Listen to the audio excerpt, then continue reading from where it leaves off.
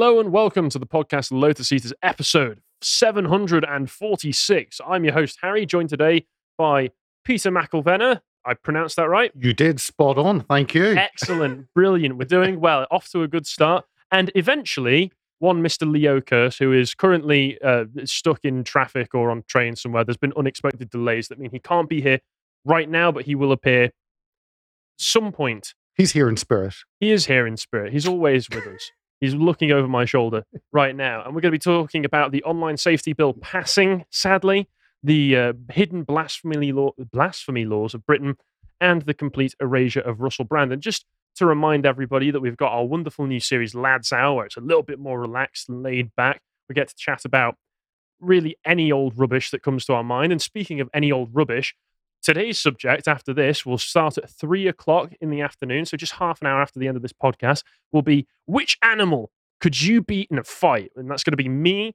Josh, Rory, Leo, and Peter talking about that. Do you want to give us a quick hint?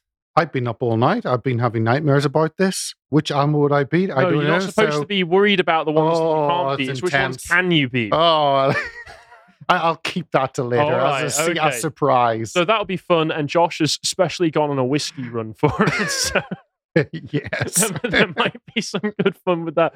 So make sure to tune in on that. And with that, let's just get straight into it. So the online safety bill passed, and it might not be good for us. It might not do anything. It might be really bad. It might be completely neutral. Because if I'm completely honest about this, Peter, I've no idea how they're going to administer or regulate this whole thing, because if it's going to be putting under social media companies under these new remits, most of it is for things that they already are supposed to do if they even want to be able to be sold on the Apple and Android app stores in the first place. And everything else that they do is either completely impossible to administer for them, or will require very highly regulated AIs to be able to do it. And I know that they're starting to incorporate a lot of AI into regulation of content that you find online recently. So, well, the police are just going to be turned into an online police force because they're already busy enough policing tweets. I know. Yeah, that's what they already are, aren't they? Yeah, and I'll get into more of the details as we go along. But just to remind everybody that we've currently got a promo code going for 50% off of any membership on the website. So that's bronze, silver, and gold tier. That is Sargon, real photo, because Carl is gone. And while he's away, we've discounted the price for you. So we just want you to know the only thing keeping these prices up so high is Carl being an absolute stingy man. So while he's gone, we've decided, hey, let's cut all of the people who want to subscribe some slack. Now, to clear up some confusion that has been laid by Dan over the past few days, the promo code will not be active for the next 3 months. It'll be active for the next few weeks. I don't know if we've got a definitive end date for it yet. What will happen, though, is if you use this promo code, the price of your subscription will be half price for the next 3 months. So if you subscribe now, then this one will be half price, next month half price, month after half price, and then back to normal pricing. So if you get gold tier membership, be £15 now, £15 then, £15 again, and then £30 on the fourth month of your membership. So just want to be extra clear with that, because, we're a slick operation that we run here. So I'm just hoping that you can have one of those hats in your shop. I wish. I was in Spain recently, and I should have come back with something like this. You know that in Spain they've got all of these bottles of whiskey and other forms of alcohol and rum that you can get that are in the shape of matadors and Spanish guitars, and each one of them has a tiny little matador hat on the bottle cap. I should have got one of those. Yep. I really should have got one of those. And also, one last thing is that, as always, we have lots and lots of exciting content on the website. That's videos and written articles and all sorts that we've got on there. Excuse me.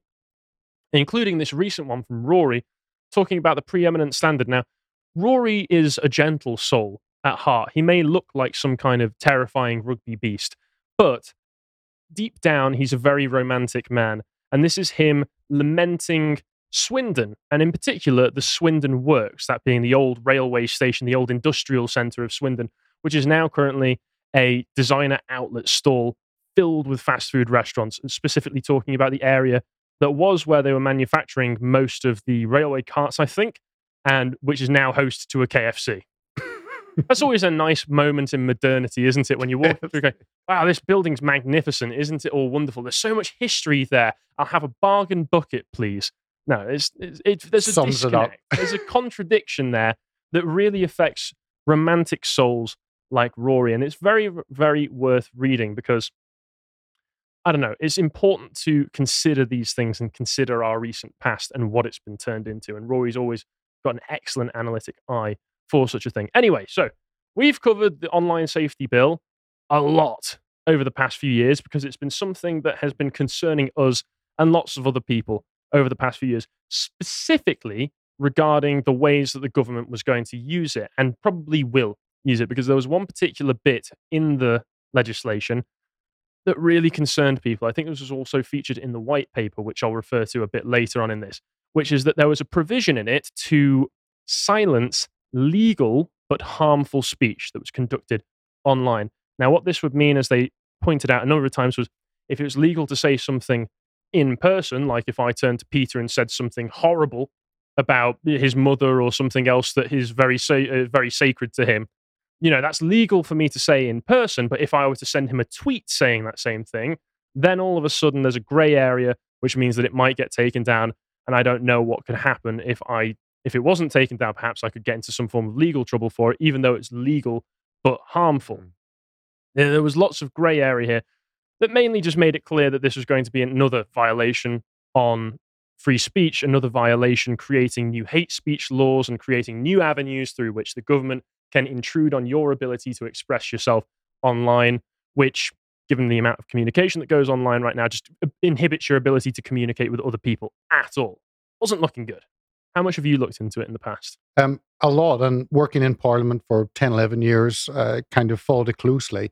And as often, a government brings in a bill that they say it's for one thing and they use it for something completely different. But in this, they're quite blatant, because the whole issue of protecting children online, that could have been quite a small, narrow bill, and yet it's 500 pages. It's huge. It's ridiculous. And there's no way that anyone can understand it except if you have lawyers going in, and this is just going to be a boon to the legal system. That's always the thing that happens with these bills, though. You go in and you'll have the lawyers and the NGO policy wonks are the ones who write all this up and draft it, and they will give a general overview to the MPs and say, this is going to help you to tackle child safety online. And the MP goes, well, that sounds really nice. Let's do that then. And it will be packaged with a load of other things that the MPs may or may not know about, because of the fact that MPs are often, this isn't going to apply to every single one of them, but often quite stupid. If you've ever looked at British politics, they're kind of idiots. And I don't think anybody watching this is going to disagree with me there. And once again, it's been going through the slate for, I think it was originally come up with back in 2019. The white paper was 2020. There's been revisions and drafts of it done since then. The legal but harmful provision has been taken out of it since then. But as we'll find, some of the reporting on it, like by Sky News, is still talking about it as if the provision is still in there. And I can guarantee, whether or not the provision is explicitly in there, it will be administered as though it's still there, no matter what, because harm is such a nebulous concept. Harm is the most airy-fairy concept you could ever list, ever. And people will interpret it whatever way is most politically convenient for them. And as I said, it's passed. There you go. Disclosed TV said on Tuesday, just in, UK's online safety bill for a safer internet has passed its final parliamentary debate and will become law soon. More social media platforms that do not comply with the new rules could face fines of up to 10% of their global annual revenue. Now, that's a lot. It changes the whole game for social media companies in this debate, whether they're publishers or just themselves or just hosting. Or platforms. So, yeah, and 10% off the globe. But I was blown away by how few MPs actually opposed this and how events happened to move this bill forward. Like when David Ames was stabbed and killed, then the call was, well, we need the online safety bill to stop this. No, he was stabbed because someone walked in and stabbed him. Yeah, that's the funny thing, the way they manipulate it, because I'm pretty certain, wasn't the guy who stabbed David Amos already being observed by Prevent? Yep, he was. As they always are. Prevent, as a body, was started to tackle Islamic terrorism in the UK. And like you say, when they switch things around, I believe now primarily focuses its threats on domestic terrorism by white supremacists and other such things. The same way as the FBI is weaponized against its own domestic citizens in the US. Always terrible how these things happen. And once again, though, I don't know how they're going to implement all of this without using the AIs, which they probably will try and do. But if they make it too difficult for businesses to operate in the UK, these businesses might just pull out. So what Facebook have written to say this has to change, obviously owning WhatsApp, Signal have written. I know Wikipedia have said they just cannot operate in the UK if this happens, because the argument for the companies is the government asked for a backdoor. So our loving government, our Prime Minister who loves us all and cares for us. Yeah, he has such a care for the British people. Lies awake at night. He doesn't just want to open the borders to let streams of Indians into the country. No, it is us. And if the government are given a backdoor access into the system, then that is available for anyone. You cannot just allow the government access that, but all the bad people can't. It's there, it's open. And like Signal and WhatsApp have both said, they have the encryption and it is a closed system. They just cannot give the keys to the government. It's impossible. Yeah, and that's the practical difficulties with all of this, because it's Ofcom that's going to be regulating a lot of this as it goes through. And I forget this specific example, but I know in the past our government has tried to do these kinds of really heavy-handed regulations on companies like Apple and the way that they implement their regulation of terms and service and safe content that's available online. And Apple just turned around and said, well, we can't do this. We won't do it. Yep. And I think the BBC, not the BBC, although they are basically the same as the government just had to back down from it. Yep. Because the government can only do so much. Once again, when we talk about the UK government in these big, shadowy, evil terms, I do agree that I think they've got malicious intent for the natives of the British Isles. And I do think that a lot of what they do is on purpose. But we've got malicious intent mixed with confounding stupidity and incompetence by a lot of them at the same time. So it's very difficult for me to square the circle of how this is going to work in practice, even with Ofcom. Because if Ofcom ends up coming in and trying to regulate social media companies, we don't know if that's going to include platforms like us. How they're going to do that, if they're going to stick to us the same rules and guidelines that apply to an organization like GB News. This is all still to be seen as far as I can tell. All I know is that for organizations like us, they won't be very nice to us in the same way that they probably would be to organizations that toe the party lines. 100%. And the last thing you want is Ofcom to have more control. The last thing you want is more government regulation. That's where all speaking against the problem we have is too much government regulation and intrusion and control. And if the government step back, but again, this is under a conservative government. This is under supposedly a government that traditionally wanted smaller government restrictions, personal responsibility, getting out of your life, and yet this has been pushed by them. So all of this happened 13 years of the wonderful years that we've had under a Tory government. Of the most radically left-wing government that England has ever had, and that includes Tony Blair and Gordon Brown's New Labour, because they took the ball and they ran with it. They ran further than anybody could have ever expected them to in the past 13 years. And let's take a look at some of the details. So they passed it. The Online Safety Bill has passed its last parliamentary hurdle in the House of Lords. Thank you very much, House of Lords. You're always such a safeguard against government tyranny, just like you were intended to be. Meaning it'll be fun. It's so nice that, was it Tony Blair who changed it so it wasn't hereditary peers anymore? It was, you could be nominated as a peer. So that's really worked out well for government tyrants, hasn't it? Flagship piece of legislation will force social media firms to remove illegal content and protect users, especially children, from material which is legal but harmful. Once again, they've used the legal but harmful term in there, so I don't know if Sky News know that it's been taken out, but if they do, then they know implicitly that it's going to be regulated like that anyway. Also, a lot of this illegal content we already have laws against. We have things like the Communications Act, which means that, and even if you go on the Apple and Android store and you have an app that you want to sell through there, they will have all of these same terms and conditions. Like you say, it's just to be able to facilitate the government having the back door into all of these and to have an even greater hand in regulating them if they actually can. And the 500 pages, it means that you'll have test cases. Those test cases will go to our liberal judges who will then rule, actually, this is what was meant. It is the courts that decide what is actually meant because it's not written in language to be understandable by anyone.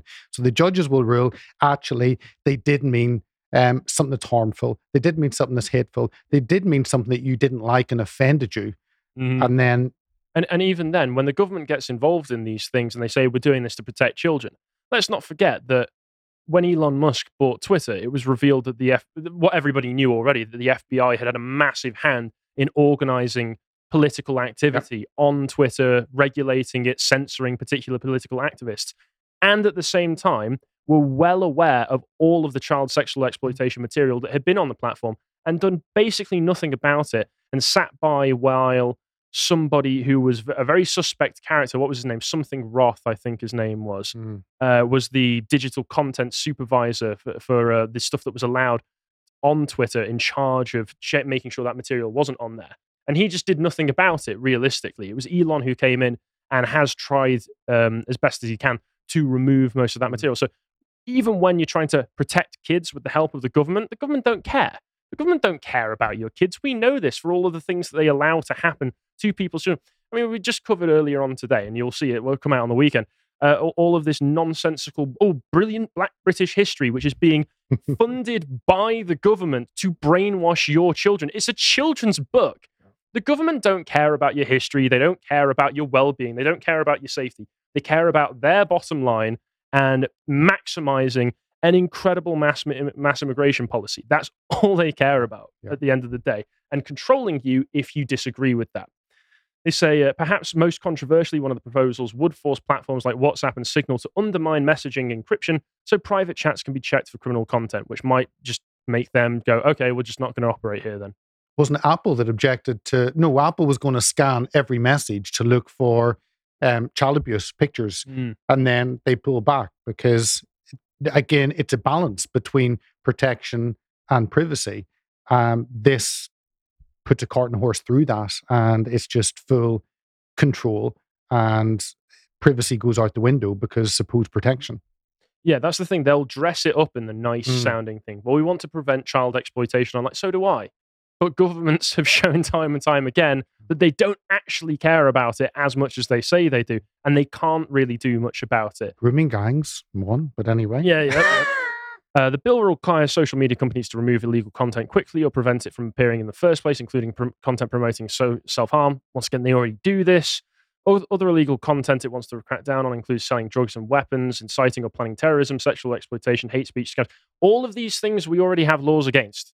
All of these things we already have laws against. So why this specific bill to make it even safer online? Communications regulator Ofcom will largely be responsible for enforcing the bill. And I think this is primarily the thing that they wanted to get through, greater Ofcom regulation in all of this. With social media bosses facing fines of billions of pounds or even jail if they fail to comply, the bill has created new criminal offences, including cyber flashing and the sharing of deep fake pornography. So no more unsolicited deep pics, which, I think that's a pretty horrible thing to do in the first place. It's pretty gross to send pictures like that to somebody who hasn't asked for them, but you don't need these 500 pages of legislation and anything. You could probably just take a bill like the Communications Act, which I'm not a big fan of in the first place because of Section 127, but you could probably just amend a bit of that to make this a crime if it wasn't already. There's probably already somewhere in a bill that nobody's ever heard of a provision making that criminal. It's true. The issue is they bring massive pieces of legislation in. The devil is in the detail, and they could bring much smaller. You could have a 30-page bill that actually covered specific areas, and then it will be understandable. But instead, it's all lumped together, and no one really knows what it's for. That's the issue. You could have small bills, 30-page bills on all these things individually, or amend previous bills. You don't need a new one. Yeah. And we talk about them sneaking provisions in here. Yeah. There's this one, which is really sinister and really insidious, if you ask me. On this BBC article, they talk about some of the things. So platforms will show they're committed to removing illegal content, including there's all these nice things that you don't want on the internet that I completely agree with. You don't want child sexual abuse, controlling or coercive behavior, although even that is really nebulously worded. So that can be, like you say, interpreted by any judge to mean anything. Yep. Extreme sexual violence, that's great. Illegal immigration and people smuggling, just put there in the middle. So what does that mean? Well, in all likelihood, that means that if Ofcom does regulate this the way it says on paper, if you are, say, an independent journalist, and you want to go to the channel, the coastline next to the channel where a lot of these migrants will come over and drop themselves off, often escorted by our Royal Navy, of course, and you film it and want to put it on Twitter and expose that, hey, this is what's happening at the coastline, that might be illegal under this. So they're just going to create a monopoly where only the mainstream sources are able to report on such things. And you have to ask, will they choose to report on such things? Because everybody knows that it's independent journalists really are the only ones who really like to make a big stink about this. Very interesting. And like you said, Wikipedia have said they can't really do this. This is back from April. They've said Rebecca McKinnon of the Wikimedia Foundation, which supports the website, says it would violate our commitment to collect minimal data about readers and contributors. A senior figure in Wikimedia UK fears the site could be blocked as a result, but the government says only services posing the highest risk to children will need age verification, which means we will pick and choose. What could go wrong? Yeah. You've always got to try and pick through the legalese that they say it in and the incredibly neutral politics speech. But that really is what it just means there. We'll pick and choose who it applies to. Don't worry, Wikipedia. We know you're basically run by communists, and therefore you're exactly what we, the conservative government of the UK, want children to have access to. But say you're a platform like maybe even Lotus Eaters, who turns around and says, Wikipedia is a communist platform, and all of this stuff that you're being told in your school that has been given to your children is a complete lie. I'll go, well, that's pretty harmful to children if you ask me. That's how I worry that it's going to be applied going into the future. Ofcom themselves put out an update a few months ago about how we're preparing to regulate online safety. This was a few months ago, so they just knew. They just knew that it was going to pass already.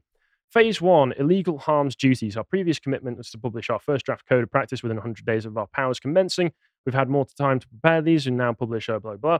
We will also publish a register of risks related to illegal content, risk profiles of service characteristics, draft guidance to services on how to conduct their own risk assessments and on how services can identify illegal content, draft guidance on record keeping, and Ofcom's draft enforcement guidelines. And then they've got phase 3 where they're going to be saying that transparency, user empowerment, and other duties characterized platforms. Small proportion of regulated services will be designated these different ones. Duties include produce transparency reports, provide user empowerment tools, operate in line with terms of service, protect certain types of journalistic content, and prevent fraudulent advertising. So what this suggests to me is just going to create another labyrinth of regulatory compliance departments that these social media companies are going to have to use. And as we know, the HR department, if you're watching this at work right now, I'm sure is your favorite department to have to deal with. HR departments and compliance departments are just basically there to be infiltrated by leftist activists and haranguing, henpecking women who hate your guts because you want to be able to have a laugh and a joke at work. So that's it's in effect like a prevent program for online conversations that individuals can be designated as different risks, and then action must be taken against those individuals. And then Harry will have to go to a re-education camp somewhere and learn all the good things.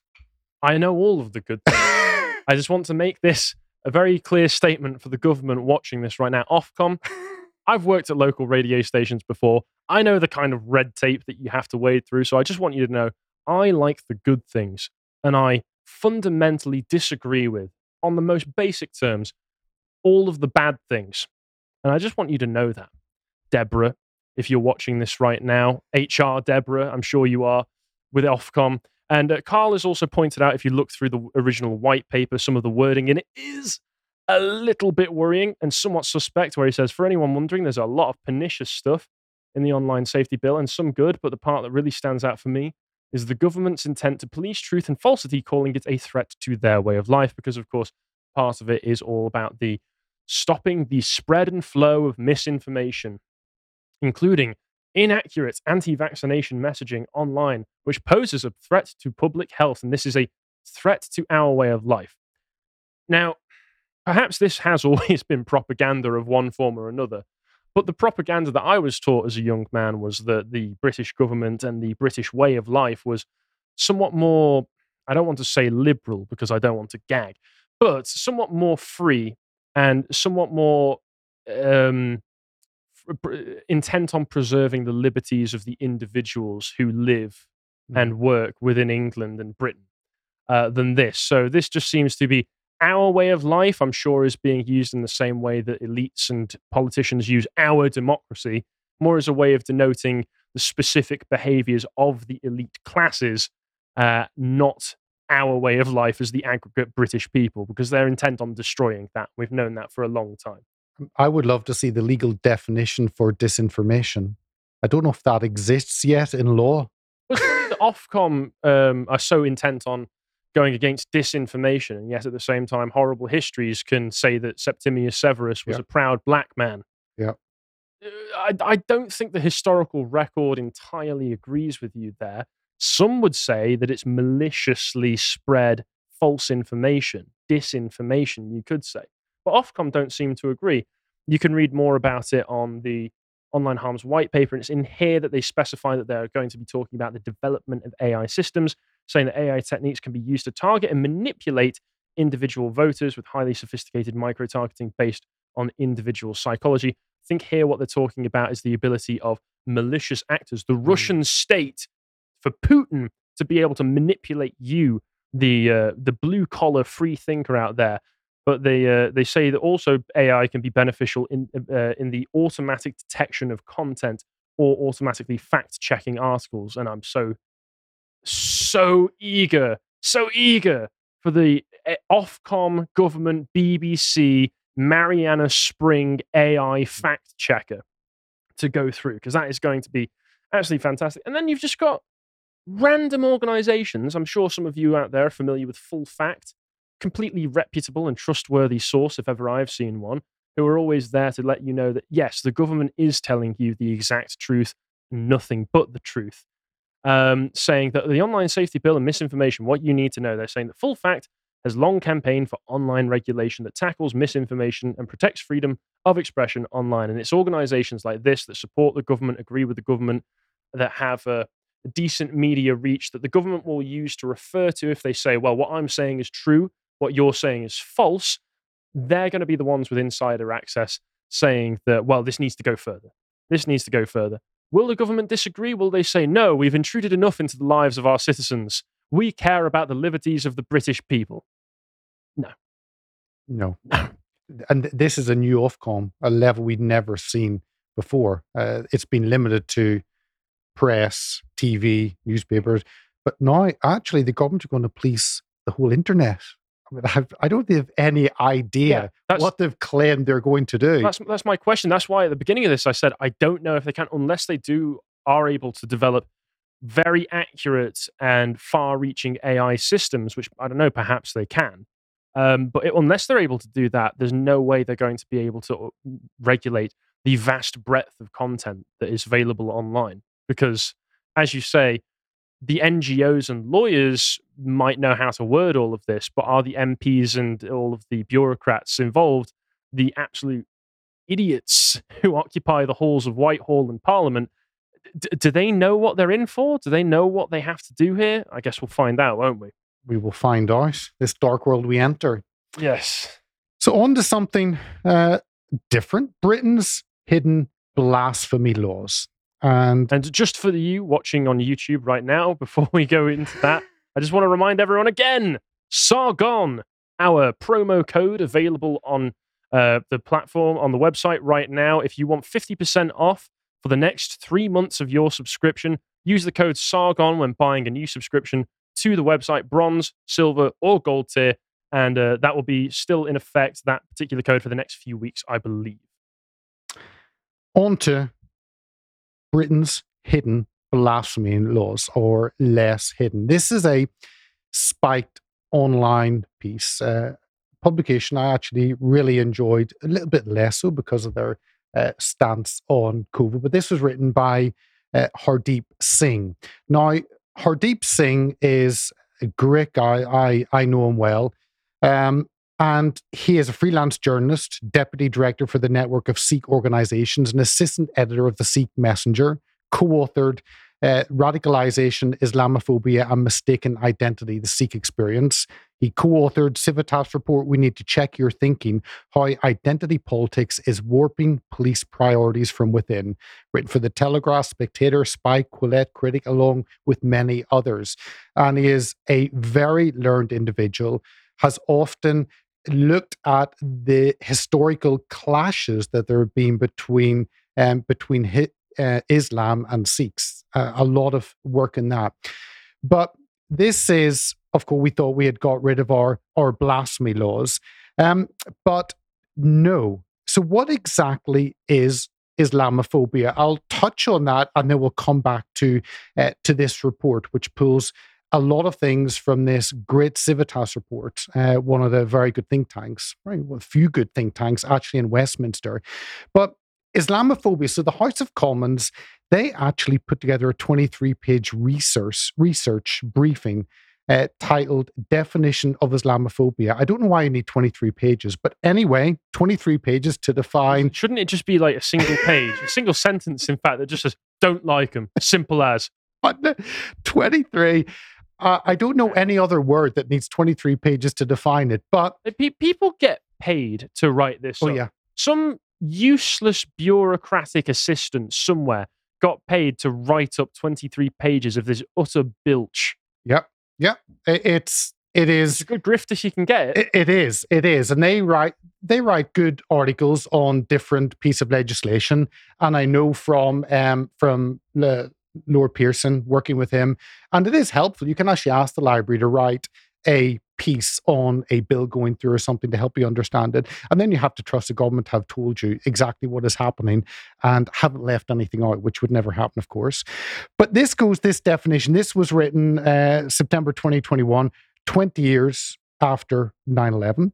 And it goes through a couple of definitions. The Runnymede was the first one that used a definition for this. In 1997, the race equality think tank, the Runnymede Trust, published the report Islamophobia, A Challenge for Us All, which is credited with introducing the term Islamophobia to public policy discourse in the UK. I hate the Runnymede Trust. Oh, so, and they define it as Islamophobia refers to unfounded hostility towards Islam. I think you can have founded hostility towards any ideology, but it's only unfounded, not founded, obviously. It refers also to the practical consequences of such hostility in unfair discrimination against Muslim individuals and communities, and to the exclusion of Muslims from mainstream political and social affairs.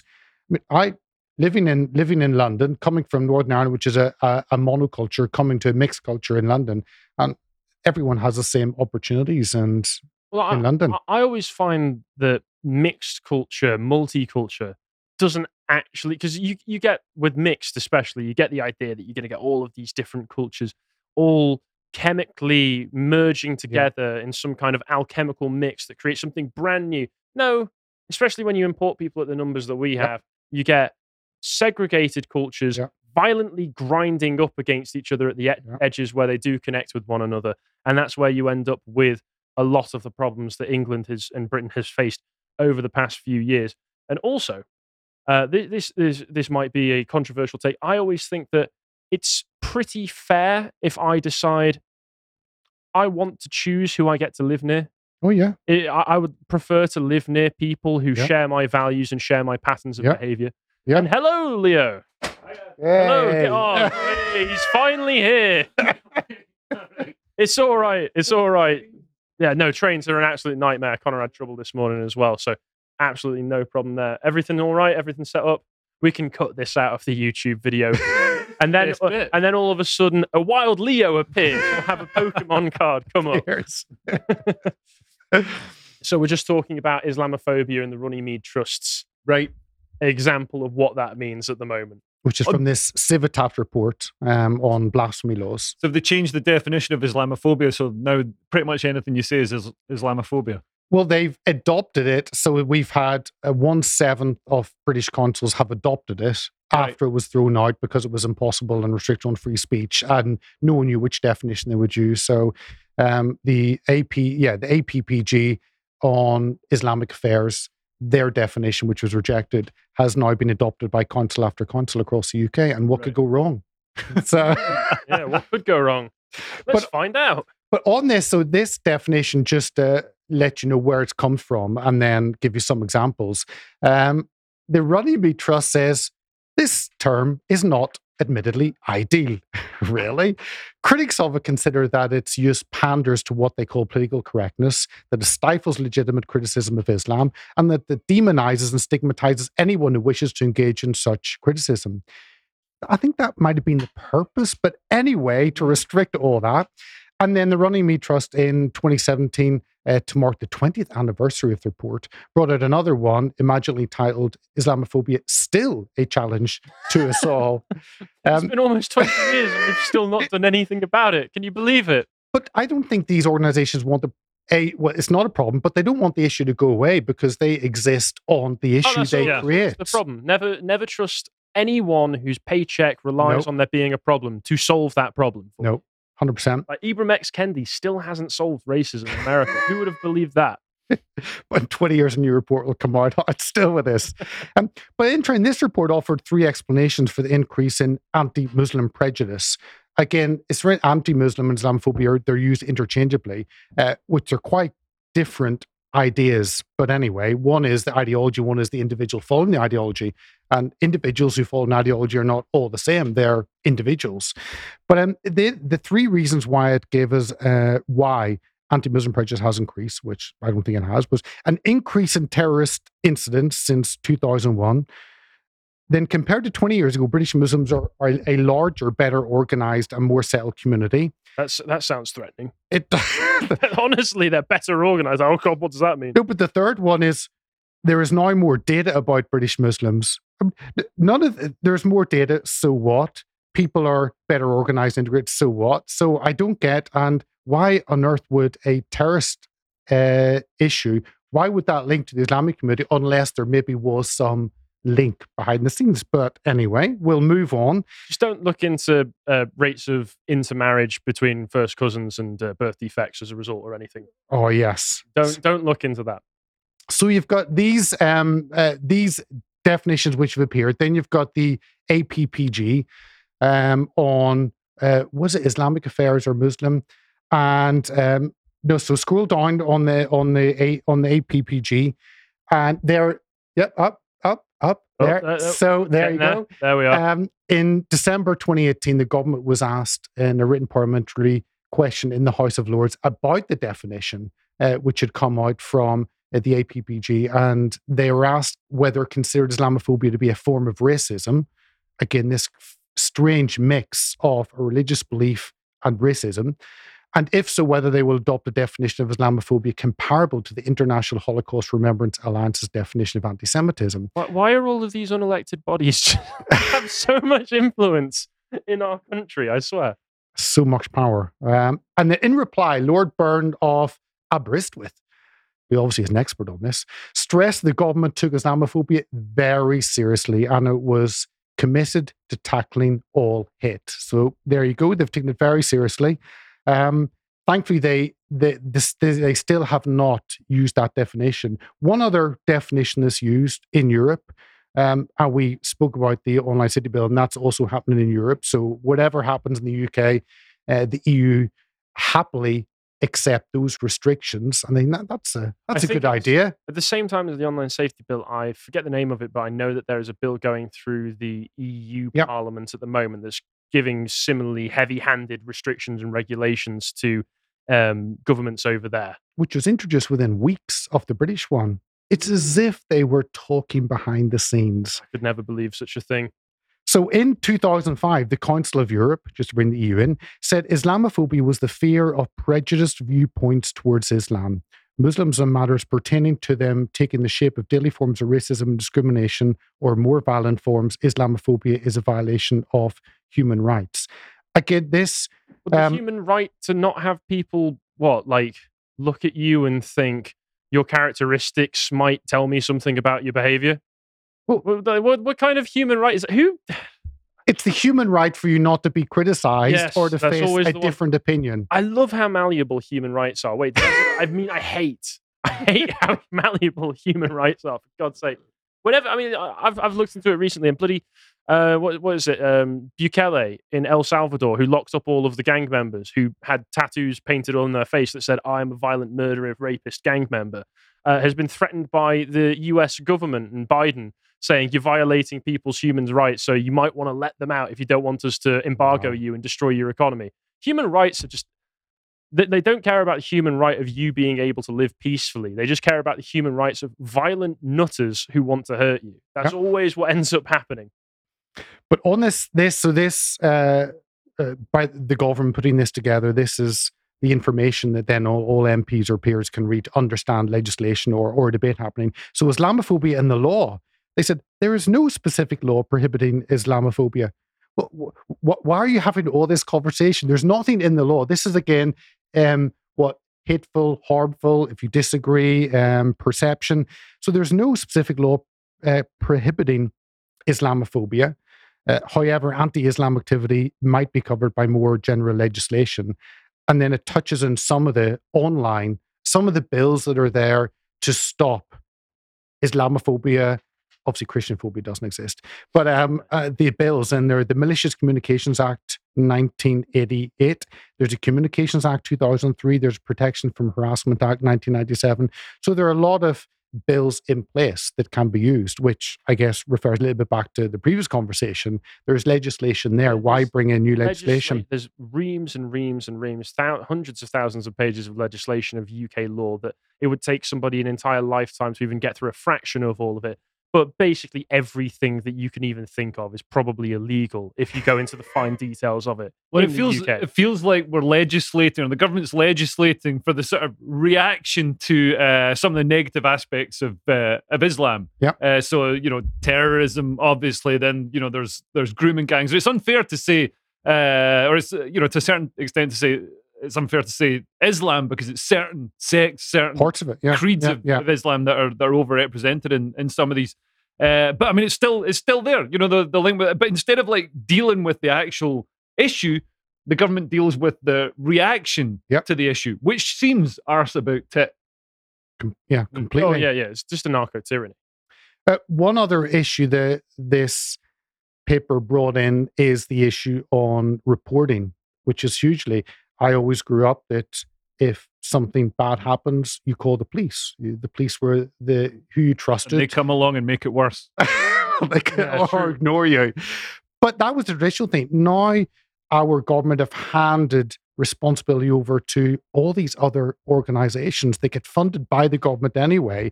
So Tell Mama is one of them, where they actually have their own reporting system. So actually, you don't have to go to the police. You can go to someone else. Well, why would you go to someone else? Why would you not just go to the police? And that passing on of responsibility is a curious move away from what we've traditionally had. The police, they don't take any personal responsibility anyway, but to pass it over to another organization that no one actually knows much about. Yeah, exactly. Dangerous. The police are, under the government sort of Freedom of Information Act, they try and make data as available, and they've got people overseeing them and making sure that they're not sort of doing anything wrong. Whereas something like Tell Mama, they don't have anywhere near that level of oversight. And in fact, in the aftermath of Boris Johnson's column where he wrote and he compared Muslim women to letterboxes. I mean, it was a cheap gag, but it wasn't. There was no hateful intent. In fact, the content of the article, the gist of the article was trying to increase tolerance and saying, hey, these women should be allowed to wear burqas and stuff. So it was a pro-Muslim column. But Tell Mama said that there was this surge in hate crime against Muslims in the fall. But if you looked at it, it was just phone calls to them, and there's no oversight. There's no, and it's very small numbers. Wasn't to it start about off with? 30 people phoned into them and started whining about it and started weeping over the phone. I can't believe he wrote this. Yeah. Boris Johnson, one of the wettest men in the UK, said something slightly mean about me, maybe. Yeah. And we don't know if it's because like Amazon reviews, people can organize their mates to leave nice reviews. We don't know if it's the same guy putting on 34 voices. Yeah. But that gives a background. I'll touch on the story that I think explains the chaos and confusion and the mess that this definition of Islamophobia has produced. And of course, the hate crime legislation and all the industry that's basically built up around that. But also in the Telegraph, they had this, again, 1 in 7 councils adopts Islamophobia definition, rejected. There you go. 1 in 7 consuls. And this, it was in the Telegraph, was spiked. It was a couple of other places. I bet one of them was Birmingham. Well, it could, yes, could be. Although they're going out of business at the moment. The moss fits in well in the tower blocks there. But so some of the points they brought out were 1 in 7 consuls adopt the APPG Islamophobia definition from 2019, which is Islamophobia as a type of racism that targeted expressions of Muslimness or perceived Muslimness. If I was a Muslim, I'd be quite angry that I was just stuck together with everyone else who call themselves a Muslim. I mean, as a Christian, I meet other Christians, so different beliefs, different understandings, look different. But here, Muslims are all the same. But if you were a Muslim and understood that whether or not you're getting lumped in with a lot of people that you necessarily don't identify with, but the broader definition means that as a rule, you will be getting benefits and preferential treatment from the people who are administering your local geographic area. Yep. It probably would take away some of the sting. Yeah. No, I agree. My mate's brother was in prison for cocaine. Cocaine. And so, like, you know, he was trying to get a better time in prison. Scotsman knows prison inmates. His mate said, well, he's from London, but his mate said, say you're Muslim, so then you get better food. You get, instead of just getting like a horrible, nasty, dried up bit of bacon, you get like halal you food. get the lamb curries and all that sort of stuff. So he's like, yeah, I'm a Muslim, so, you know, they give him the curries and stuff. Then he goes down for lunch one day. And he's like, yeah, brilliant, what's for lunch? And they're like, it's Ramadan. And he's like, what's Ramadan? Oh, no. Is that a type of curry? You know? Lamb Ramadan. I ruined the grip. He didn't know. Oh, dear. Mission failed, boys. Better luck next time. But yeah, on to this less comical side. So the 1 in 7 adopt it. The government initially had rejected this. So Civitas found out there were 52 local authorities in England have passed a motion to adopt the definition, even though it's been rejected by the government, 1 in 7.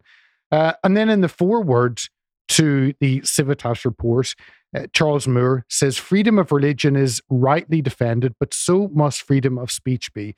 Freedom of speech is bound to involve the criticism of religion in general, and sometimes of particular religions. All religions make certain truth claims. In a free society, people must be free to challenge these claims. To argue the criticism of Muslim ideas as a form of racism is in most cases a profound mistake. If only the government would listen to some sensible person like Charles Moore, but no, they don't.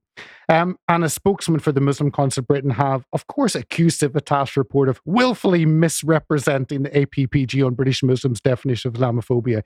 The definition has widespread support, maybe amongst APPG people or maybe amongst the Muslim Council of Britain, and has been adopted by most national political parties outside the Conservative Party, which is once again marred in accusations of institutional Islamophobia. Apart from the part where they import all of the Muslims into the country. Oh, yeah. We're just going to ignore that part because Suella Braverman occasionally makes noises like she wants to deport a few of the illegal ones. Yeah. So there are just 2 or 3 little stories we will refer to. This is the report, Islamophobia, and it is a great read. Hardeep, a great journalist, has done a fantastic job in highlighting the councils adopting things that actually many of the government don't think are beneficial. Now, how has Islamophobia been used? So this led me down another rabbit hole of looking around to see just in the last few weeks. So this is, I still get confused when I see X, Twitter, should answer to Queensland authorities over Islamophobic tweets by an American tribunal hears. This is intriguing because Queensland's, so it says that Queensland authorities should be able to hold Twitter responsible for the Islamic tweets of an American white supremacist, of course, threw that in, because they were downloaded in the state and caused harm to local Muslims, a tribunal has heard. Not sure necessarily why. Is this the same way that building a bridge over your river harms the local Aboriginals? In Australia. It probably is, isn't it? It's the same thinking. At a hearing before the Queensland Civil and Administrative Tribunal, QCAT, on Tuesday, lawyers for both sides argued whether Queensland authorities had legal jurisdiction to rule in this matter. Merkel, which is the people bringing it, argued the tweets were downloaded in Queensland and had caused harm to local Muslims. It says Twitter, or X Corp, is a true foreign corporation with no presence in Australia. If they are successful, this was from Twitter's lawyers, that would give Queensland the widest jurisdiction of any entity in Australia and possibly the world. It's not enough to say there is an effect in Queensland. It's clear that Twitter is not a person in Queensland under the legislation. And then it goes, so I just need to read this. So the lawyers, Aman, the lawyers who brought this, they originally demanded an apology from Twitter for the dehumanizing content, which included a reply that the Quran should be referred to as the terrorist handbook. So we've just been banned in Queensland. Thank you very much. I hope we don't have many followers in Queensland. That's messed that up. But it's people should be allowed to critique and mock and ridicule a religion, a book. Christianity is open to ridicule and has been forever. Well, that's one of the things that was most effective in like you say, ridiculing Christianity and reducing belief in it. Is if you get the permission to ridicule something, that's one of the most effective ways of delegitimizing it. And so, if you're trying to protect something, one of the best ways you can do it is to just stop people being able to joke about it in the first place. Yeah, because there's very few ways of being able to respond properly to someone just mocking you, especially if they're dedicated to not responding seriously. Oh, completely. So this is the UN General Assembly has just been on, and this is the headline: Xenophobia, Islamophobia have reached intolerable levels. Erdogan tells UN. It's wonderful that Turkey are now advising us on human rights and what is good and not. But he said populist politicians in many countries continue to play with fire by encouraging these dangerous trends, warns Turk's leader. I think this is just a dangerous move from often Islamic countries where there is a different understanding of freedom and rights, telling the West that have absolute rights how we should and should not be doing things. There are two different ideas of how you run a country, of how people work together. They're entitled to their viewpoint. But again, it's these trigger words that are used. And which also if you look at like Islamic countries, they tend not to be like oases of tolerance and happiness and well-functioning economies. They tend to be like Iran. I mean, Turkey's probably the best example of an Islamic, but I guess it's a secular country. If you look across the Middle East and countries that are going more Islamified in Southeast Asia, it's not a panacea. No. I've got a really great idea, guys, and this is advice to anybody in Iran or Turkey or Erdogan if you're watching this. Or Queensland. Yeah. If these countries are just far too dangerous, clearly there's so much hate bubbling just beneath the surface of England and the West. So dangerous for these people to come over here because they're just going to be assaulted in the street by people's nasty words and verbiage. They just don't have to come here. If you're so scared, just look, okay, don't come here. If I'm walking over to the dog pound and all of the dogs are barking at the door, waiting for me to come through so they can tear me apart, I look at that and go, nah, I won't go in there. I'll avoid that, actually. So there's just a suggestion. But then on the other hand, the only thing that's going to stop your kids being transitioned is more Muslims coming over and joining school boards. That is the only thing that's going to stop it. The only thing that's going to stop you being forced to dance naked in roller skates at a pride parade is the Islamification of Britain. No. But does that not happen in Muslim countries? Have you been watching Andrew Tate recently? Why, what's Andrew Tate been saying? He's that exact same thing. Right. Along with a few others, really. Right. Yeah. Same with, what's his brother, Tristan Tate. They've both been saying that the only thing that's going to save the West is Islam. Nah. But this we can save it without that. Cheers. Erdogan's criticism of the West is working. Like Denmark outlawed Quran burning, whereas Sweden is still allowing it. But once you outlaw it, where does that stop? Like I could say, this bit of paper that I've written stuff on. Well, that's holy. That's my religion. And then all of a sudden, you're not allowed to criticize that or burn it. The Abo situation, then. The what? The Australian Aboriginal situation, then. No. No, I haven't. Where over there they can just say that something is holy and you're not allowed to touch it. Right? Yeah. That one didn't pass through, or at least it got repealed within about a month of it coming in. But their initial plan was, we say it's holy, so you can't do anything. But what's the difference between that And how do you distinguish what a valid religion is? Like the Church of Leoism is, in my view, just as valid as Mormonism, Islamism. Well, how politically expedient is it for the government to support you? It's no, I don't think the government does want to support me. There you go. There it is. Unless it's with job seekers allowance.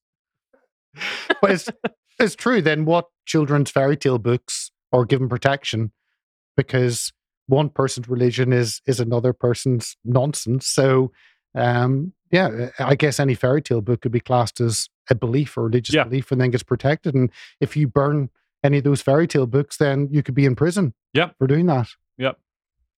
There are just two. This was, again, looking at that UN General Assembly, and there were a number of other great leaders who spoke: Turkey, Iran, Qatar. And it's interesting in this story, they said, which is this confusion I think the left have in putting these different sources of rights together, competing rights. Their line was, an Iraqi refugee, Salwan Momika, triggered international outrage by burning and trampling on the Quran in front of Stockholm's largest mosque on Eid Adha, a significant Muslim holiday. I don't know whether the issue is whether he was an Iraqi or a refugee or he did it on a holiday or what it was, but all those things mix in. You've then got the Iranian president, like a bastion of freedom, held up a Quran at the UN podium and emphasized that disrespect towards the holy book would not diminish its divine truth. Well, he can believe something is true, but people should be able to critique and mock it. And then the Prince of Qatar emphasized the sanctity of the Quran, which, of course, is completely free to if that's what he believes. And the final thing, bringing it back here to the mayoral elections in London, Tory mayoral candidate like Enoch Powell post. Now, this brings in Islamophobia, and I was curious to see what exactly was in this, because it must be something awful that she had said. And not really. It linked stuff that she'd said about Enoch Powell to Islamophobia. So the concerns they have are one message, and this is dangerous stuff, so anyone watching who's a bit squeamish, one message had a picture of Enoch Powell read, "It's never too late to get London back." It's true. Is that hurtful or offensive? Or I don't think it is true. I think it is too late. I was speaking to Josh about this, and there are peaceful ways that don't require fiery rhetoric and other things to make it so that populations who have recently emigrated to the UK will leave the country of their own terms. I don't think people peacefully. need to leave the country. I think it's a cultural thing. Yeah. It's like we see so many people that have come to the UK, or their ancestors came to the UK, like Rishi Sunak, for example, who's now a classic Englishman. He's, he's got the same values, and I don't know. For me, I guess everybody's different, but for me, it's like Rishi Sunak, who was planning on moving to the US right before he became prime minister. Again, a very British thing to do, and who, when he loses the next election, will definitely move to the US. It's very British. And drop his citizenship. It's very British to want a better life for yourself and live in a better place. So I can totally understand. Is it very British to want to import millions of Indians into the country? Well, it has been for the last 50 years. I suppose so. British policy. But yeah, I think cultural, once people are here, if they absorb and exude British values, I'm pretty much cool with that. It's when people come and form ghettos, and we have, under Blair's policy of multiculturalism with faith schools and everybody, siloed in their own communities, and there's no challenging allowed of like the ideologies you're talking about. Then those differences fester, and in fact, people cling to those ideas harder than they would if they'd stayed in Pakistan or wherever. Let me just she gave other tweets, and this is hard stuff to take. So again, I hope everyone's ready to listen to this. She suggested that Enoch Powell should have been prime minister, and asked for him to be added to a pack of cards featuring pictures of former prime ministers. So Quite quaint, really, isn't it? this is what Hope Not Hate have found. This is what they have found. I mean, Enoch Powell literally was the most popular politician of his time, who was only prevented from running because the his own party kicked him out and persecuted him for saying things that turned out to be absolutely accurate. In fact, he was underestimating the numbers that would end up happening 50 years down the line. He was too optimistic. Yeah, if a politician had come out in the 50s, 60s, or 70s and said, by whatever time what the white British population is going to be the minority in London, people would have said you're the most ridiculous, racist, alarmist person in the world. Actually. Yep. Here we are. she the last one she gave, which I think is the most shocking of it all, she thanked Katie Hopkins for a post in which Hopkins had referred to Sadiq Khan as the nipple height mayor of Londonistan. I thought that was the best. But for anyone, don't worry, coming up is, if you missed it this year and weren't able to celebrate, 15th of March 2024, International Day to Combat Islamophobia, a UN day. So I just leave that little bit of hope that people can look forward to in 6 months. I was worried. I wouldn't be able to get celebrate it next year, but thank you. That's okay. All right, I think it's time to talk about Russell Brand. That's right, yeah. I'm just going to boot up my laptop. That's all right. So, Russell Brand, basically... Well, let's John get the things up on the screen, and while you're booting that up, I'll remind everybody of the amazing discount that we've got going at the moment, which is the Sargon promo code, available for new subscribers to the website right now for the next few weeks. If you use this promo code when you sign up to the website, you will get 50% off your first 3 months of subscription, and that applies to bronze, silver, and gold tier members. So if you're bronze, that's £2.50. Silver, what at half price of however much silver costs. You give the T's and C's at the beginning. It's fine. There you go. And for gold tier, it'll be £15 for the first 3 months, and on your fourth month, it'll resume being normal price from there. So yes, check out Sargon, Sargone, because he's gone right now, and that's why we're allowed to discount the price, because otherwise he would have told us off. He wouldn't have, actually. I don't want to sound like I'm besmirching Carl's.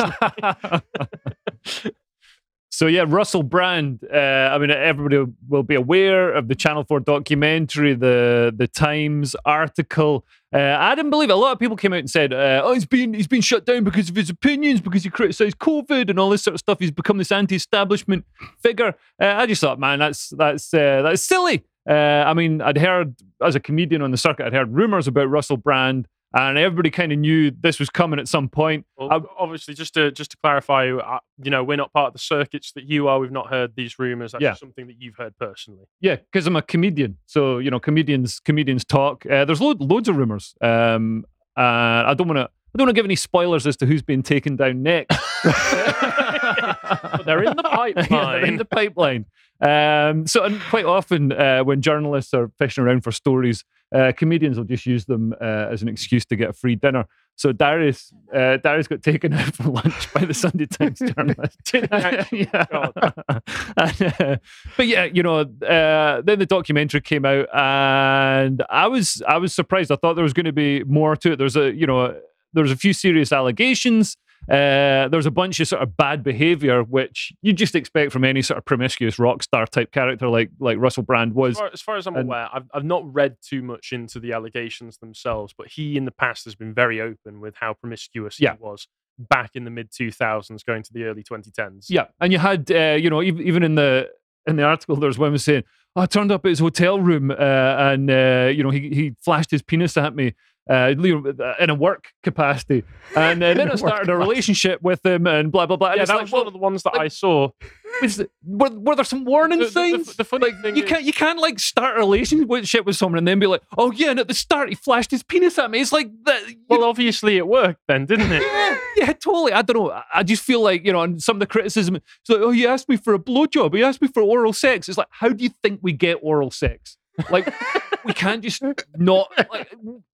You've got to be proactive about it. And I think some of the criticism of Russell Brand, there's a lot of jealous men out there who weren't getting any poom poom, and saw Russell Brand getting loads. And, like the classic socialists that they are, they believe that Poom Poom should be distributed equally amongst the population. I just think it's evil. But the documentary... means of reproduction. Yeah, exactly. And also the documentary had some silly stuff in it. They really padded it out. They had the mood music. They had clips of Russell Brand doing stand-up where he's talking about sex and stuff. It's like stand-up is a stage performance. It's like you might as well show a clip of Brad Pitt wearing a Nazi officer's uniform in Inglourious Bastards and say, oh, look, he is literally in the Nazi party in 1942. It's absolute nonsense. And also the claims like Russell Brand has demon eyes. I mean... Demon? Are we really to think at this point that he's possibly? This is something else I saw. Wasn't it? He had pure black eyes like a demon. Yeah. I mean, his eyes were dilated like he was high on drugs. Like a doll's like he probably was high on drugs. Yeah, and he's a demon. And like amping it up to the level where we might have to call in an exorcist because he's possessed. I don't know. Like, let's just keep things within the realms of the physical world. But there was some serious allegations in the documentary as well, and there's that text message, and obviously all this stuff needs to be tested in court. Like, I think my wife said it could, because she's prosecuted such cases. She says, it could be picked apart, could be shown to have a different meaning and stuff. But I thought this is just it's a trial by media, but. Maybe it'll progress to more people will come forward and it'll progress to court or whatever. Well, how many people were originally making the allegations? Because surely the 4, right? 4, yeah. Yeah, so surely that would be enough for some kind of class action against him to take it to criminal charges. Because that was the main thing that made me suspicious in the first place, is that there wasn't an arrest or any criminal charges brought forth as far as I'm aware of. It was mainly just, here's the allegations, condemn him. But then we've seen in other cases like Harvey Weinstein. So people made the allegations, then other people feel emboldened to come forward and tell their story, and then finally it gets to the point of them getting dragged off to jail. I was surprised there were only 4. Yeah, I mean, and you'd think, man, like they were building that case for years and digging for years and contacting comedians and stuff, and taking diaries out for dinner. And I'd have thought, like, how many times did he go for dinner? I thought they'd have more. Oh, he was making up some great stuff to feeding them. He was feeding them, and they were feeding him. Yeah. But yeah, YouTube demonetized Russell Brand, and then I thought, well, that's unfair. But it's YouTube being risk averse. He hasn't been charged with anything, much less found guilty. So it seems, unfair. Does that mean anybody who's been accused of anything can no longer have a YouTube account? It just, I don't know, didn't seem, but I thought it's just YouTube being risk averse. But then there's a letter sent to Rumble, this letter here that's on the screen from the Culture, Media and Sport Committee. It's a letter from Carolyn Dinage, is it pronounced? Dinenage? But I don't know how to pronounce it. Because her dad was Fred Dinage. I think it's pronounced Dinage. Do you know? I don't know. I was looking at it and I couldn't work out who she was even. So it's either Dinenage or Dinage. But like anyway, she's the MP. She's an MP and she's the Minister for State, Minister of State for Digital and Culture, and she's the chair of the Culture, Media and Sport Select Committee. And as I understand, they don't really they have some sort of oversight role, but they don't really have any powers. But they write a lot of letters to people. So she wrote to Rumble and TikTok asking Brand to be demonetized on them. And Rumble, of course, is the sort of, the last refuge for people. If you're demonetized from YouTube, you can still go to Rumble and have an audience. So they're trying. Dan Bongino did a whole piece to say, look, this is nonsense. We believe in different ideals than YouTube, and if we want someone, we'll have them on. Yeah. So he believes in freedom of speech, and especially when someone. And I'm sure there's people who have been convicted who still have YouTube accounts. Yep. It's oh yeah, it's nonsense to so it started to this, like my brain was just like ping, what on earth is going on here? Why is the government getting involved in this to such a level and bring such a leverage? It wasn't just a letter to Rumble either. It was also a letter by the same woman, Dame Caroline What's-Her-Face, sent to TikTok to make sure that they weren't giving him money as well. So they were just trying. The government, apparently, according to John, which I just heard in my ear, Facebook as well. Yeah. So the government is actively going out of its way to interfere in a process that hasn't gone to court, hasn't had any criminal charges, is primarily allegations to try and make sure that they can cut off whatever funds Russell Brand is getting from any of the platforms. Completely destroy him and erase him from all, so he can't broadcast. He used to be broadcasting on mainstream media, on Channel 4 and everything. And obviously when Channel 4 were making lots of money from him, they had no interest in doing any documentaries about what he was doing. In fact, Channel 4 were sending the cars to enable his crimes. Now they're suddenly, in that documentary, it was crazy to see, the Channel 4 executive being like, oh, somebody should have stopped him. It's like, you should have stopped him. You're the literal that's the funny thing, isn't it? If it does eventually go to court, and this is all just hypothetical, and if it does turn out that all of it's true, even though I would still be suspicious of any trial that goes on now just because of how politicized it has become. But if it all came out that irrefutably true, all of it, this is just another case of Channel 4 and the BBC harboring a sex pest. Yeah, and creating a culture where that's if it's true. Yeah, and it's their culture is on trial as much as anything else. So it's crazy for Channel 4 to now be taking this moral high ground. I'm interested because to me that's just harassment by the government of an individual, by someone's ability to make money. The government are trying to get someone sacked and stop them being able. What right have the government got to do that to someone who is not charged? But the government have been, over the past few years, since 2015, when the 77th Brigade was set up, they have been harassing UK citizens to censor them and silence them. And so the 77th Brigade was set up to basically, it's the sort of psychological warfare arm of the armed forces. And Dame Caroline Dinage, who sent this letter, or Dinage, whatever you want to say, let's just call it Dame Caroline. Her husband is Baron Mark Lancaster, who was the deputy commander of Secret Intelligence Service, the 77th Brigade, from June 2018 to July 2020. So he was the deputy head. I think if we go, here it is. Yeah, here it is. So, and it's it's listed there. The fact that they're husband and wife. So it seems a bit fishy. The 77th Brigade during the pandemic spied on social media posts critical of COVID vaccines. The tweets were reported and censored, and the then head of editorial for Twitter was Gordon McMillan. And like Tobias Elwood, they're both members of the 77th Brigade. That's David Atherton did the digging for that, who, funnily enough, I bumped into in Sainsbury's a couple of weeks back. But yeah, so thanks for doing the digging on that, David. But yeah, the 77th Brigade, I'd never heard of this before now.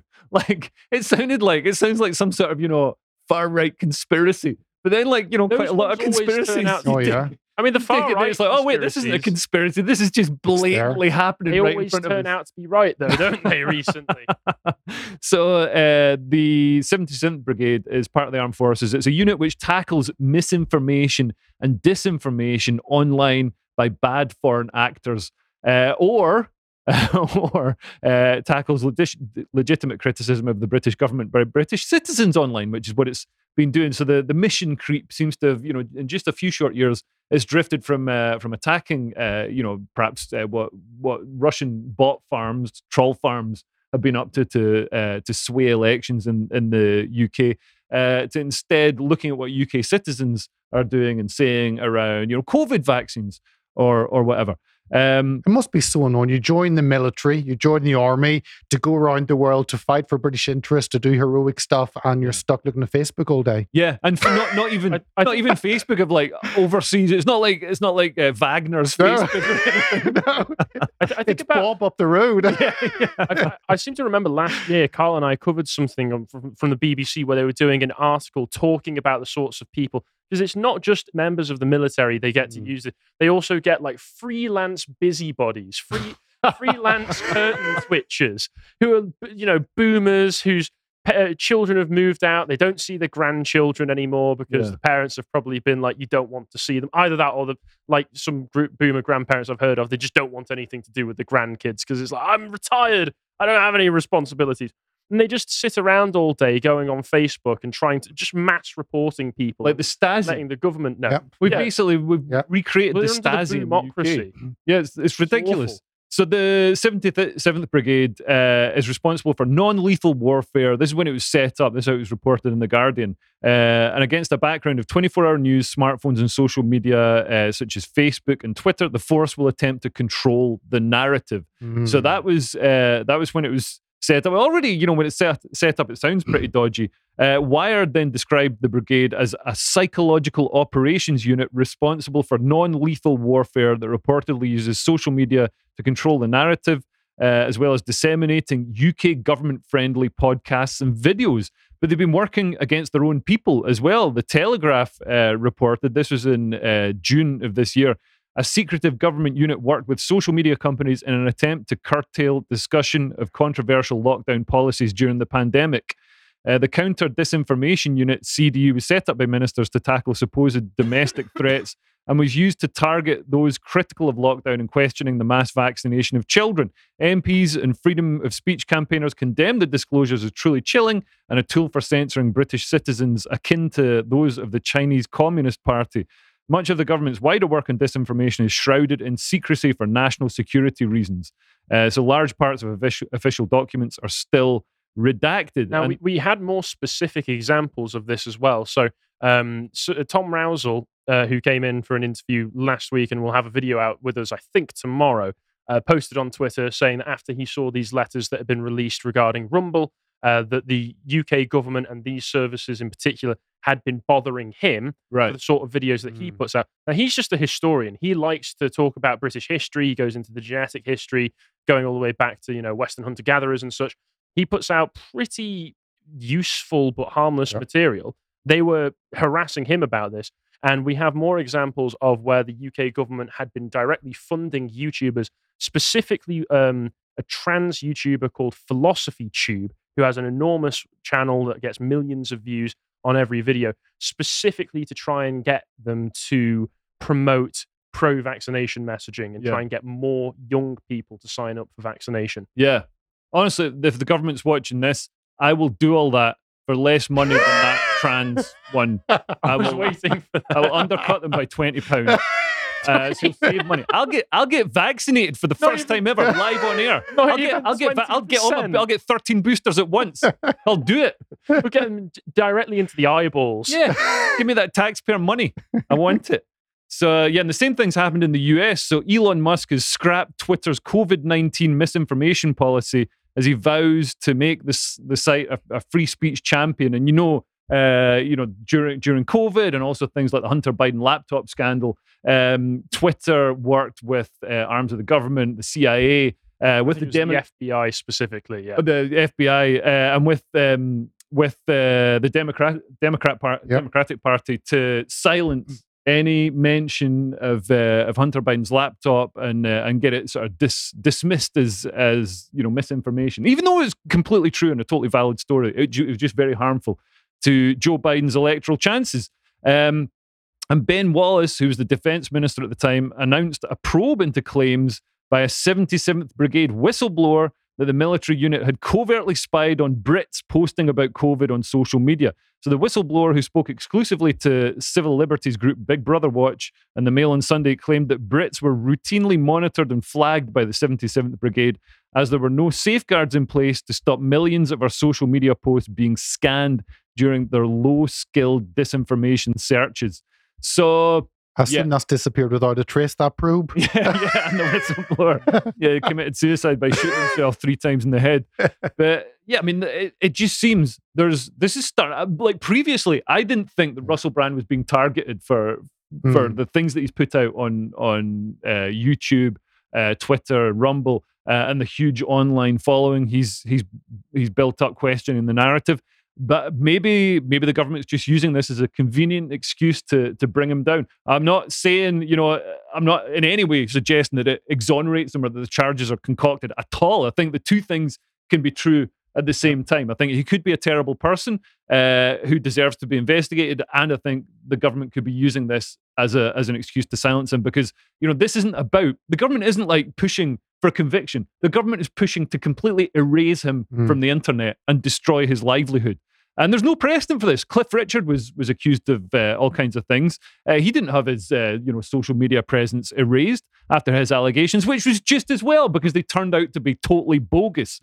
Kevin Spacey wasn't. I mean, some films and companies and stuff erased him from their productions, but he was later exonerated in court, as far as I understand it, when Elton John gave evidence. And you can still watch Harvey Weinstein films. So this is unprecedented. They're trying to erase Russell Brand's online presence, and why are they doing it? It doesn't seem to have anything to do with his activities 20 years ago. It seems to be because of the content he puts out now. And the allegations, we don't know because they haven't been tested in court. And due process is very important. The judiciary is very important. So I don't feel comfortable condemning someone when they haven't had a chance to clear their name. But obviously, it's the court of public opinion. When I walked in to get a paper on Sunday, and actually every single paper had Russell Brand on the front. Yeah, and the last time that happened was during COVID with vaccine ads.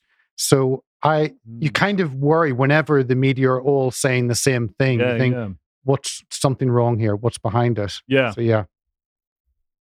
All right, and with that, let's go into some of the comments. But first, do you guys want to promote all of your socials that we've got up here, just so everybody can know where they can find you both?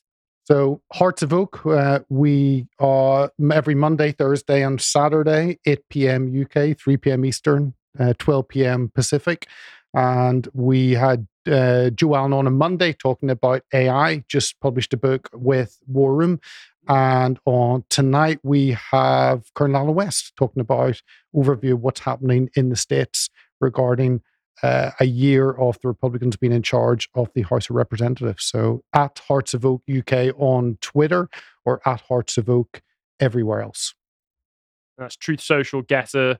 You've got a Rumble Gab, channel, Rumble, website. Podbean, website. So the website, heartsofoak.org, and then /live stream if you want to get the videos. Nice. Leo? Cool. So I've got Twitter.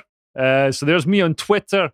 And I also have a YouTube channel. Look at that, 68.4k subscribers. So let's get that to, I want to get that to 1 billion. We can get that to 1 billion. So India, if you're watching, hit that subscribe button. And mostly I just do YouTube and also I do GB News. I do Headliners, which is you were on last night. Show. Yeah, I was on last night from 11 p.m. So I'm doing that tomorrow night. But yeah, on my YouTube channel, do some clips of stand-up, but also do that needs to be updated because April 26th was a long time ago. But on my YouTube channel, I put up clips of me doing stand-up, but also do videos about like once or twice a week where I dissect an issue. And the next one that's going up soon is about the ADL. So that's going to go up to my Patreon first. I've got a Patreon. So I put, some content specially, like you guys do. Some content goes specially just for Patreon, and it all generally goes up on Patreon early. It tells you how much money I'm making. There you go. I didn't know that was public. Oh dear. That's all right. So yeah, there's. I made somebody pays £100 a month. So a great guy. I'm not going to name him because he doesn't. He's got to be quiet because he doesn't want to destroy his life. But yeah, you can basically give me money. And I love money. And if the government is listening, I'm serious about that vaccine thing. I will, whatever AstroTurf, and I'll sell these guys down the river. Whatever you want me to do, I will turn. You want him to trans himself and wear a skirt on the screen while he's getting vaxxed? I'm a woman. There you go. I'm a woman right now. Oh my goodness. Make sure to respect him. Yeah. All right. Let's, now we've gone through the shilling, let's go through some of the comments. So top one said from Derek Power, now back to our regularly scheduled blackpilling. Yeah, that is a lot of what we do here, but I think we've brought an energetic feeling, vibe to it today. Omar Awad on the online safety bill says, the only thing the government considers harm to children is whatever prevents them from becoming compliant. New to drones, this bill will protect monopolies from any other regulation or law that they write for their biggest lobbyist groups. Sounds pretty accurate to me, to be perfectly honest. Point. The French pun gun sounds like a reference to particular gun that you've liked to bring up in the past. The punt gun. Yes. We will pick and choose who the bill applies to, also known as equality in rights, ? Yeah. Baron von Warhawk. They care so much about the safety of children online, but they care so little about the 100 of young girls being groomed by men they let into the country. It's a madhouse, a madhouse. Sadly, that's very true, quite depressing. Robert Longshaw said, Leo is very quiet in this segment. That's pretty unusual. Yeah. Yeah, almost like he wasn't here or something. Quiet as a ghost. Yeah. Arizona Desert Rat says, legal but harmful sounds like a much more nebulous term than hate speech. And how do they plan on tracking and enforcing this new policy? That's a question politicians need to ask before they pass new laws. They don't care. Politicians don't know what's in half of the laws that they pass anyway. Like I said, it's lawyers and NGOs are the ones that that write up all the laws, and they sell it on the most basic terms to the politicians. And the politicians, generally speaking, have maybe, let's be generous, double-digit IQs. And so they just go, oh, that sounds really nice. Just imagine, if you will, for me, the entire front line of the government, all of the MPs, being variations of nice but dim from Harry Enfield and Chums. That's how I like to envision it, because that's what it really is. Eric Nickerson says, legal but harmful. Okay, we'll start by defining harmful. Harmful to whom? Type of harm? How much harm? What's the burden of proof of the harm? Implicitly harmful speech is already illegal, such as libel, tender, threats, etc., as those are objectively definable. You've, in that one comment, gone into far deeper thought than anybody sponsoring the bill did. Henry Ashman. So remind me how Ofcom regulations of online media will prevent religious extremists from murdering MPs again? That's a good question. Moving on. JC, a traditionally small government party will inevitably move towards big government. Well, it seems to in the case of our Conservatives. Michael Magoys says, you Brits can go back to using messenger pigeons if you have to. Can't monitor and intercept every flying bird. This is true. Rory in the office is actually somewhat excited for the online safety bill because he thinks it might lead to us having to go back to messenger pigeons, and he can't wait to train his. Do you want to read some from your comments? So Britain's blasphemy laws, Thomas Howell, there's no way to rule innocent men. The only power any government has is the power to crack down on criminals. Well, when there aren't enough criminals, one makes them. One declares so many things to be a crime that it becomes impossible for men to live without breaking laws. And that's Dr. Floyd Ferris' Atlas Shrugged by Ayn Rand. Oh, that's a pretty good quote, actually. Very good quote. And so true. Nicholas Valentine, gotta love the podcast, has issues with connectivity the same day they talk about the online. Oh, no. Coincidence? It's the 77th Brigade. Damn. Come for you. Sophie Liv, not only did we make it legal to burn the Quran, the law says the destruction of any object that is considered holy, which is just stupidly vague and ripe for abuse, which is why it's done. I mean, anything can be declared a holy object, and when pressed on it, our idiot minister said a crucifix is holy, but not a cross. Wait, okay, all right. Once again, variations of nice but dim. That's all they are. These people are stupid. If only the government had read these before they put the bill in power. Colin P., you can convert to Islam without being born into it. So if Islamophobia is a form of racism, does that mean you can change your race? Shut it down. Shut it down. Don't ask questions. Really confusing the government. Kevin Fox, I can't understand why these government and NGO bodies don't realize that banning Islamophobia is not the solution. A much more effective solution would be to sit the Islamic leaders down and tell them to get a grip of their people, stop them grooming, raping, blowing up marketplaces, demanding the rest of the world kowtow to their demands. If Islam was driving the 21st century, leave its 13th century laws behind. No one would need to be Islamophobic. Very, very interesting quote there. Sophia Liv, Sigh Islamists. They don't like us. We know they don't like us because they said so openly for decades. Centuries, actually. Yes. I can't even really blame them for hating us. We did bomb their countries and stuff. Why wouldn't they want revenge against the Western world? Derek Power, the only protected religion is the post-religion religion. So much so that it's the de facto government or religion. Should we go on to some of the Russell Brand comments? So the French pun gun, Pungun, says Rumble's response is curious because when France did the same, the IP blocked France as a response. But they're not doing that to the UK. I guess they have a large enough UK market that they can't just ignore the country and have to respond this time. Interesting. I didn't know they'd blocked France. Yeah, I didn't know either. AZ Desert Rat. Apparently, some tech companies. I heard that Telegram is leaving the UK market. Well, once again, with the online safety bills, the whole point of some stuff like Telegram and WhatsApp is that you're supposed to have a level of encryption that means that it's private to the best degree that you can have online. The online safety bill just says, no, you can't have that. We need to be able to look into all these messages. So if these companies legally can't operate with their IP, with their selling point, well, they're just going to pull out. Yeah. And that includes, like we covered, places like Wikipedia as well, and other companies and big social media companies. So the UK might just be destroying the internet over here. And I'm not entirely decided on if that's a good or a bad thing. Just just for a week. Give everyone a break. There you go. I think the stuff that's going to be left is going to be the worst bits of the internet. Yeah. So AZ Desert Rat says, so the UK Kangaroo Court on social media has already decided that Russell Brand is guilty. I don't know if Brand has ever assaulted anyone, but it's ridiculous that it has already been decided. And yeah, I mean, that's true. I think due process is so important in cases like this. Sophie Liv says, let's not forget the first one to jump up and down removing Brand from everyone due to his disgusting behaviour was Channel 4. The same Channel 4 that hosts Naked Time, a show where they put naked adults on stage in front of children, expressly to destigmatise strange and weird bodies. These people are full of so much CARP. You can say crap on here. That's fine. They're full of so much crap. But yeah, that's interesting. I wonder what people are going to be in 20 years' time. What are the people going to be crying on documentaries about? Look at all the sterilising, maiming children in the name of gender ideology. Channel 4 brought me out onto a TV show so they could show me disgusting, fat, naked people. They had that would traumatise me. There's a show, Married at First Sight, where they had, the bride or whatever was revealed to be transgender. And, that's obviously, I mean, I reckon it's all staged, but that's obviously dodgy. George Happ says, it's hard to feel bad for Russell Brand being hit with Me Too false allegations since he is a male feminist. But that letter...